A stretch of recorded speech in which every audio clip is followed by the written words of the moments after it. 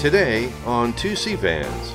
Even though the opening of some of these holes is about, let's say, 100 feet across, it's hard to get something from the surface down into that hole, without guiding it down. Well, and let's bring that back. This thing is not a small instrument. No. Right? It's like how big, Jim? It's triangular shaped, and it's roughly about 5 feet on each side, and maybe about 5 feet tall. So it's three-legged and has a three-legged monster, really. Yeah, and it's pretty massive. It weighs about over 600 pounds.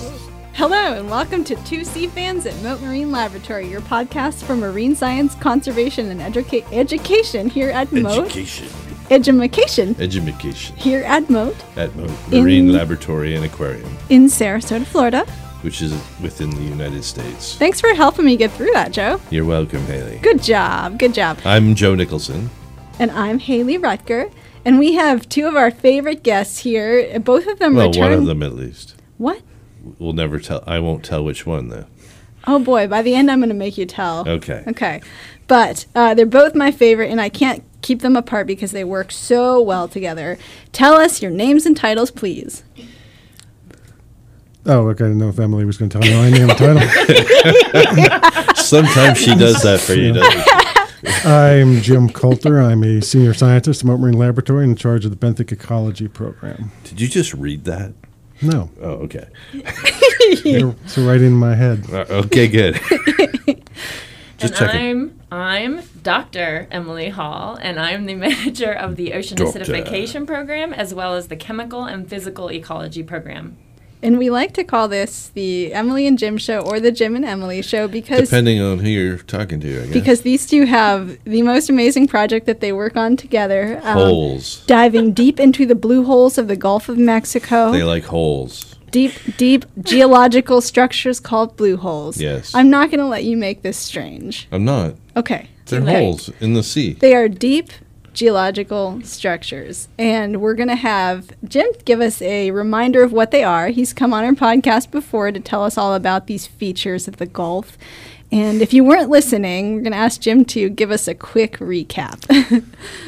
Well, quite simply, blue holes is a common term for a geologic feature, as Haley pointed out, that they're holes in the rock, as Joe so succinctly stated. Well, for the normal person, they're holes in the rock. Thing. Mostly they form in limestone, which is a kind of a more soft rock, and it's because it's porous. Based on limestone. It can be porous, and there's cracks in limestone. Mostly they form when the holes are exposed to the air and water flows through them. Yeah. The water can be slightly acidic, and it dissolves the limestone, and as it flows, it carries away the dissolved rock and forms tunnels, cracks, crevices, or voids. Now, when the roof collapses on a void in the rock, you end up with a sinkhole, and that's pretty simple explanation, but that's basically what happens. And so these ones that are out in the Gulf here, most of those formed during the period of lower sea level, going back perhaps as much as 14,000 years, or small ice age. Yeah, and sea level was much lower, and the Gulf Coast was as much as 100 miles further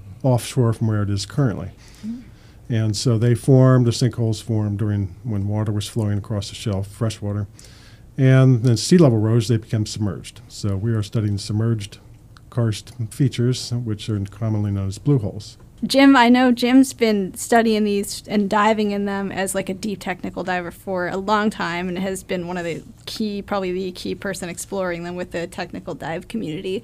And Emily, how are you working with Jim and with others as sort of the PI on this new blue hole initiative? Well, we received a grant from NOAA, the Ocean Exploration Program, to study a couple of these holes that Jim and his buddies have been exploring for a number of years, to really characterize them chemically, physically, and biologically, and to try to answer a number of kind of overlying questions that we have, including one that you kind of just brought up. Are they connected to our aquifers at all? Is there a freshwater influence out to the Gulf, or is this indication of an area where we could see more saltwater intrusion going the other way into our mainland? And so a lot of these holes that are offshore are actually pretty difficult to get to. You definitely need to take a boat to get out to them. The one hole that we've been studying in detail, Amberjack Hole, is about 33 miles offshore. So it's a long boat ride to get out there, which makes it less accessible to some of the researchers on land that are interested in these.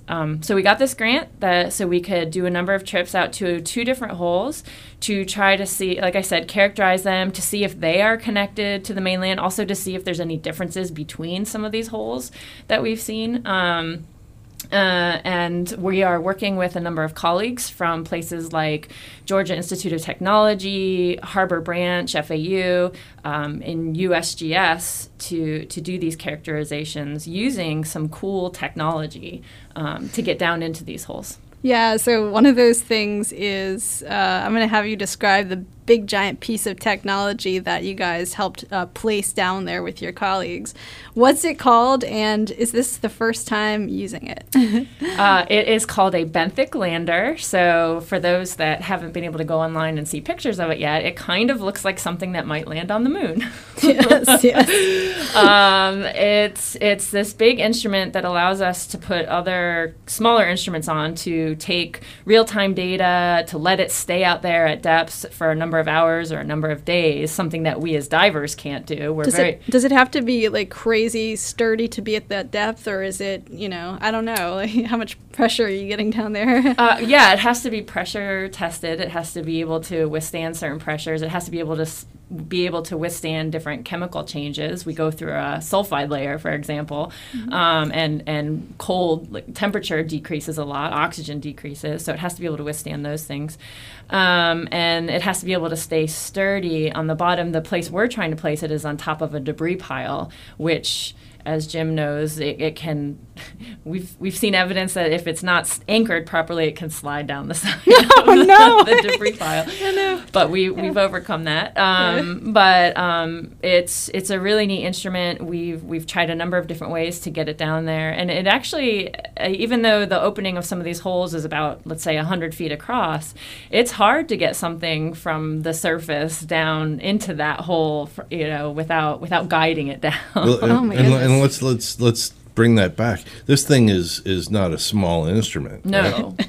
It's like, how big, Jim? It's triangular shaped, and it's roughly about 5 feet on each side, and maybe about 5 feet tall. So And it's so not a three-legged, and a his three-legged monster, really. yeah, and it's pretty massive. It weighs about over 600 pounds. So you got to get this thing on a boat, then you got to take it 33 miles offshore, then you got to drop it down 10 feet to the sea floor, and then another 200 About another 200 feet down to the debris pile. So we're talking. So we're talking about this 5 foot by 5 foot, 600 pound Correct. Now imagine device. that. Imagine that when the boat is rocking Yeah. in really rough seas. Yes. After being And out then there it- on a 30-mile journey out to the spot. Yeah. And it gets down there, and it still has to work, and it still has to take samples. It has to have like something over the sediment to see if like nutrients are coming out. It has to do all this work for you, so you can't break it. So you must have a lot of volunteers to help with this project. Yeah, we do. And the one of the first things we learned back in May was that the sediment is very soft. Consider that when you're on the bottom, you can easily push your full arm length into the bottom. Really? And I took a piece of PVC once and stuck it in 10 feet easily into the bottom. So we were a little afraid that the legs might sink in and it would be too deep Yeah. on the lander. So the first trial, we put wooden boards between the Like legs. skis almost. Well, and that's what happened. And that was part of the problem, because when the top of the debris pile is relatively small, but it's there, so it's like a slope on all the other sides. So it hit slightly off center, and it started to ski down the slope. Ooh, nice. No. And the divers really can't stop it, so they just did the check to see if it was oriented correctly, and it did work. And it stopped even though it eventually, slid I down would- there. Yeah, the second time we took the skis off, Okay. and it basically stuck its landing when it hit the Nice. bottom. Slightly off center, but it was pretty close to the top of the debris pile. Nice. And it was situated pretty perfectly. The legs only sunk in about 6 or 7 inches into the bottom. Yeah. So this is one big chunk of how you collect data in this blue hole, and the others include like you're taking samples yourselves as technical divers, you're taking photos, I assume. So tell us about what kinds of data you get from all these different things you do. We're getting a lot of different data. Chemically, we're looking at all the nutrients. We are looking at chlorophyll as well. This last time, we even took samples to see if there was any Karenia brevis or red tide down there in the hole. We are looking at all the physical parameters, so salinity, temperature, etc. Carbonate parameters, so the whole carbonate chemistry. We're interested to see what's going on with that. Our listeners are going to want to know if there was any red tide in that hole. Well, I can actually tell you there was no Karenia brevis, but there was another species of Karenia present, and we're still investigating to understand if that's a toxic species or if it's something that's out there all the time. So we're still looking into that. That Karenia brevis is the Florida red tide organism, so that's the Karenia species you didn't find. But just so everyone knows, that's the big one in the Gulf of Mexico that causes ocean-dwelling Florida red tides, and then there are other Karenia species that are related to it that we might just not know as well. Correct. Yeah. Correct. And there's definitely other phytoplankton species down there. We can see that with the elevated chlorophyll that we're finding. Yeah. We're also looking at different metals down in the sediments, different biogeochemical we're trying to quantify different biogeochemical patterns that are happening in the sediment and coming up out through the hole. Our colleagues from Georgia Tech are also looking at the microbial community and looking at molecular differences, and we've so far found some pretty interesting things. We are also looking at radon and radium to see if there's any connection or any link to possible freshwater influences. And we're looking at the biological community as well. We're doing surveys around the rim and down into the hole all the way to the bottom. You got everything in this project. Almost, yes, almost everything. Well, that's what differentiates this project from earlier looks, is that the intensity that we're going to be doing at 2 sites. Previously, our research and exploration was focused on finding sites and doing some basic characterizations on some chemistry and the extent and water quality type things. Yeah. So this one's much more intense look to address some kind of important issues in biology today. And one of them does have to do with groundwater flux. Originally, many years ago when I got into this, I had the thought as a biologist, wouldn't it be great to find an offshore spring? Because people kept saying there's offshore springs that flowed fresh water because it's way out in the Gulf. This could be a very, very unique community, and that was kind of the driver for me to look at these. You could tap it. Turns out we never found any. Yeah. They may have flowed years ago, and there's supposed to be historic information that alludes to that. And in a conversation I have had with Sylvia Earle, who grew up in Dunedin on the West Florida coast, she claimed that out of sight of land when she was a child, they had freshwater boils on the surface of the Gulf. Really? And that's certainly possible, but now the freshwater hydrology has been pumped down so much within our state, there's probably not what they refer to as a hydrologic head, enough pressure to push water that far offshore. Yeah. But we have found, the preliminary results show there is groundwater flux, and that's based on some of the in this hole you just radon and radium and the isotope work. So in the hole you just visited, AJ hole is what it's called. Yeah, and we have a little bit of information from another hole as well that was preliminary. So there's at least something to suggest there may be connectivity. So that's I'm certain of that because we also have something as simple as temperature logs. We put long-term temperature recorders at some of these sites, and it showed that there's a tidal action, a pumping of water in and out of the holes. So it's got to go somewhere. So it's going into the ground. So what I'm hearing is we're kind of onto the fact that there's something. We need to keep looking at that because it's still it makes that question of whether the saltwater could get to our aquifer or anything. It makes it more intriguing because there could be something going on, right? Well, and it just I think it exemplifies, and U.S. Geological Survey is looking at some groundwater flux closer to shore, but they haven't been this far offshore. But there are connections, and I think it's important that people realize that it's not static, that groundwater and surface seawater do mix. We just don't know the magnitude of that. Is there anything that the public can take away from what you've been seeing with carbonate chemistry in these holes up through this last expedition? Sure. I guess one of the big important things that we're seeing, if you just use pH, for example, as an indicator in change in carbonate chemistry, pH above these holes and around the Gulf kind of average pH is around an 8.0, 8.1. As we go into the hole, we see pretty quickly it drops all the way down to about a 7.4. More acidified. It's more Yep. acidified as we go in, and we see the change in things like PCO2, for example, that people will hear about our PCO or our CO2 in our atmosphere getting higher and higher and higher, and we see that same elevation in these holes going from 400 microatmospheres up to like a 1500 microatmosphere at the bottom of the hole, which just basically is telling you there's a big change in the carbonate chemistry as you go down into the holes, which makes sense as these are carbonate features, these karst features. Mm-hmm. Yeah, and to put that into perspective, people think, 8 something to 7 something. That's not a big change. Number-wise, Right. that seems small. But an equivalent change, say, in your blood pH would kill you. Yeah. So, Yeah. and you figure marine animals, if they have to experience that, they either adapt or die. So, So there could be unique life forms down there, which is part of what interested, I guess, your Georgia Tech colleagues Huh. in that environment. Yeah, they'll and be the only ones still alive on this planet eventually. with those microbes. Well, what I've been hearing, and I might be saying this wrong, but the blue holes show both a more acidified environment, which is the way some or many of our coastal environments are going and our ocean environments are going, and also lower oxygen environment, which I understand from our colleagues is also another thing that's growing in our ocean ecosystem. So Could be, right? So what lives in a blue hole is interesting. Yes. Let's just say. Maybe the dominant life species on this planet. Let's not make big fat assumptions like that. Hey, I'm just trying to write a book. well, let's hope not, because as you go deeper into the holes, there's Yeah. almost nothing alive. Yeah, Right. that's right. That's as, right. as you get down there at the bottom, it's primarily the microbes that are alive down there.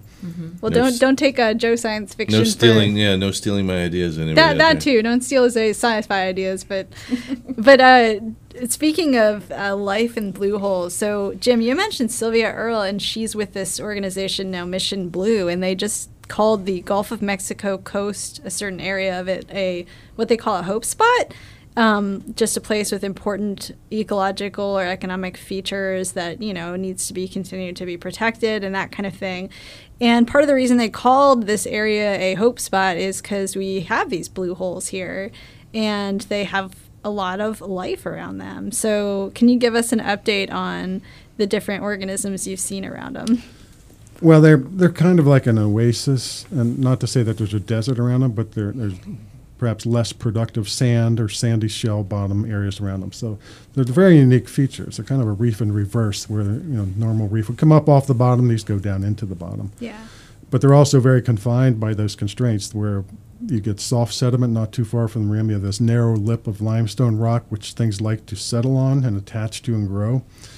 And then for maybe 20 or 30 feet into the hole, it's very productive. And then the productivity declines as you get colder, and pH drops, dissolved oxygen goes away, and you have hydrogen sulfide in the hole. So this is kind of like this tenuous little environment that things are on. They're very abundant. You get corals, usually smaller ones. You get algae. A lot of different species of algae grow. Some of them appear to be very seasonal. Sargassum can be very abundant, particularly around the amberjack hole. Yeah, we saw that in the spring. We saw a ton Primarily in of the sargassum. spring, yeah. And Yeah. sargassum, most people associate with floating mats. But Yeah. it starts on the bottom and then just gets large, it breaks off and floats. I always wondered how it got where it got. Yeah. Yeah. So these are very abundant reefs. And the closer you look, the more smaller stuff, you get orders of magnitude more things as you go smaller. Okay. There's lots of sponges, lots of tiny little microcrustaceans and clams and snails and other things all in there. We do see the invasive lionfish, but not as many as we saw a couple years ago. So they might be on the decline or stable. perhaps. Although I think we saw more in the fall than we did in the spring. But that could be That because could be they were seasonal. sheltered by the sargassum and we just couldn't see them. Oh, it could be yeah. that too. We would all like to believe they're declining, so if we could just keep that hope up. Well, they're popular fishing sites too, and also Yeah. for spear fishing, and spear fishermen can take as many as they want, so that Yeah. they could be applying pressure to them as well. We would But we hope do so. see endangered species. We see sea turtles Yeah. at these sites fairly often. If we don't see them underwater, we almost always see them on the surface near the sites, so they like to go there. Nice. We see other species. We see a lot of sharks, not abundance-wise, but a number of different species, nurse sharks and pelagics. And the only place I've ever seen a live whale shark in the field was at one of these sites. Cool. Very cool. And I mean, the whole food web is a big pieces of the food web are happening around blue holes. You have, my understanding is that there's some nutrients coming out of these holes that might support the lower levels of the food web. Am I going in the right direction here? Yes, we do see elevated nutrients, and sometimes those elevated nutrients, we have caught it far above the hole, so coming out of the hole for sure, which is really incredible. And then we see the elevated chlorophyll, so elevated phytoplankton communities and on up the food web and through the food web. So these are pretty interesting holes, and we like to call them actually ecological hotspots. That's right. Out in the Gulf, and there's a number of them. So it's pretty interesting to see the differences between the different holes. Why should we care about these holes? Well, we hear that question a lot in biology, particularly on small things that people can't eat. When, what good are they? But biological diversity is tremendously important to the planet, and we're unfortunately seeing a reduction worldwide in the number of species. And we have to remember we're part of the ecosystem. We can't get away from that. We are dependent on everything else in the world that lives and survives and makes the planet habitable, because that's what we evolved in. We evolved in what current day life is on Earth. So they are important we need to try to maintain biological diversity and stay away from things that are going to impact the smaller life, because sooner or later that goes up the food chain and affects the higher level animals. Yeah. So, we may not at this point be able to put an economic value on them, but if you want to go that direction, they're very important for angling. Anglers go out. Every day you'll see people fishing these sites, so there's tremendous interest from that standpoint. You don't want to fish them out or just totally destroy them. Then they'll have fewer places to look at in terms of fishing. So yeah, saltwater sport fishing is humongous in Florida. Right, and these sites may be indicative of, like you were mentioning earlier, what our coastal areas are going to look like, and so it's important to study them, especially chemically. If we're seeing elevated nutrients from, let's say, eutrophication or nutrient runoff, and then reduced oxygen, and then elevated PCO2 or reduced pH. So what's going on in these holes? What can it tell us about what might happen with the rest of the Gulf of Mexico? What's the biggest takeaway, I guess, or biggest thing you learned from this past study that you can tell us about? That's a tough one, Jim. Yeah, it's still a work in process. I don't know if we have the ultimate, big picture what's going on. I think one thing is there's a lot more than I originally thought there would be. They're hard to find, and some of them are very small. They're just like portals into caves, manhole-sized structures. Yep. Yeah. Oh my gosh, you gotta be caves, and you gotta be brave to swim into a manhole 100 feet under the water. Or dumb. Just cautious. Kidding, Put it that way. Cautious. Cautious, yes. Cautious. And Cautiously dumb. Cautious and prepared. And highly trained. Highly trained, for sure. Yeah, our divers are all very highly trained. Yeah. So, we have a lot of volunteer divers who helped over the years. Yeah, absolutely. Which really have made this possible. Yeah, I would assume without those guys helping, like, place the lander, a lot of this would have been almost impossible to do. It would have been very much more difficult because you have to be able to see where things happen. So a big shout out to the volunteer divers. Huge shout out. They also collect samples at the bottom that we couldn't get without them. So yeah, and they do this all at their own expense. It's not cheap to do technical diving. Wow. It's not cheap, I think. Way to go, guys. Yeah. Thank you very much. Yeah. Yes, thank you. Thank you to our volunteer divers. That's and before we wrap up today, is there anything else you two wanted to add? Jim's the best. That's what Emily has to add. No, but seriously, if Jim and his dive buddies didn't start exploring these holes a long time ago, out of their own interests and their own time doing it, I would have never gotten involved with this or even learned about these things. And these are kind of natural laboratories for us to try to understand changes in our environment, and especially in light of a changing climate. So I'm super excited to have been brought on as a part of this, to add the chemical experience with these guys and to get more into the diving and to see these underworld, like we said, oases or ecological hotspots. It's a whole nother world down there, and it's super cool to see. So thank you, Jim. You're welcome. Well, I thank you for joining the team because it's been very difficult to obtain funding for this type of research because you can't say in advance what you're going to find. It might be nothing. And so it is an exploration research. Unfortunately, NOAA recognizes that. And they have this ocean exploration program, which often does step out on a limb at times to see investigate things that need exploring. And, I can't say about my dive buddies who over the years, like say, basically co-funded this by boat time and dive time and providing station locations. These things are hard to find, and you have to persuade fishermen to give up their secret hotspots that only them and 100 other people know about. Yes. Yeah. But none of them talk about it. So that's been one of the best things that's happened, because they go way back. Some of these guys have discovered a lot of these sites, and commercial fishermen, that type of thing. I can't believe it's hard to find somebody that won't give you a bag full of money just to go out and explore around in the Gulf. No, they think, diving's involved. You just want to go out and dive and have fun. But Right. it's more to it than that. The sciences actually work. Yes. And then you have to come back and stress out about the numbers and getting your data correct. And the QA and laboratory analysis and all of that is something which... Right, because sometimes you Yeah. get one shot to take a sample, especially at those depths, and Mhm. the Right. next time you can go out. Because Yeah, you I can't would- stay down there long. No, that brings up a point. I don't know if you want to say anything about the sawfish that was discovered, but unfortunately, I didn't discover it personally. I was down there on the dive, but I had my head stuck in the mud, taking sediment cores, which in underwater is not an easy task, because as soon as you start to disturb the sediment, it gets stirred up, and then it's dark, it's cold, and you're totally blind because you can't see anything. And so if you leave go of anything, it's as good as lost, because either floats or sinks. And then you have to take a core, keep it upright, put the caps on, which is kind of hard. And all the while, you have to think every minute of time, say at 100 meters or lower 300 feet, if I spend a minute more on the bottom, I have 7 more minutes of decompression to undergo. So you're keeping in your thoughts, okay, your time's cranking up, and kind of keep an eye on the time and the gas that you have and how long it's going to take you to get back to the surface. So, That's nuts. and do stuff while totally blind. But but it's just a day's work. Oh, that's amazing. But I've done a lot of those over the years, mostly in shallower water, so I kind of know how to do that. Yeah. But then the two volunteer tech divers were searching for an instrument I had placed in May when I was down there the whole time, and that's when they found the sawfish.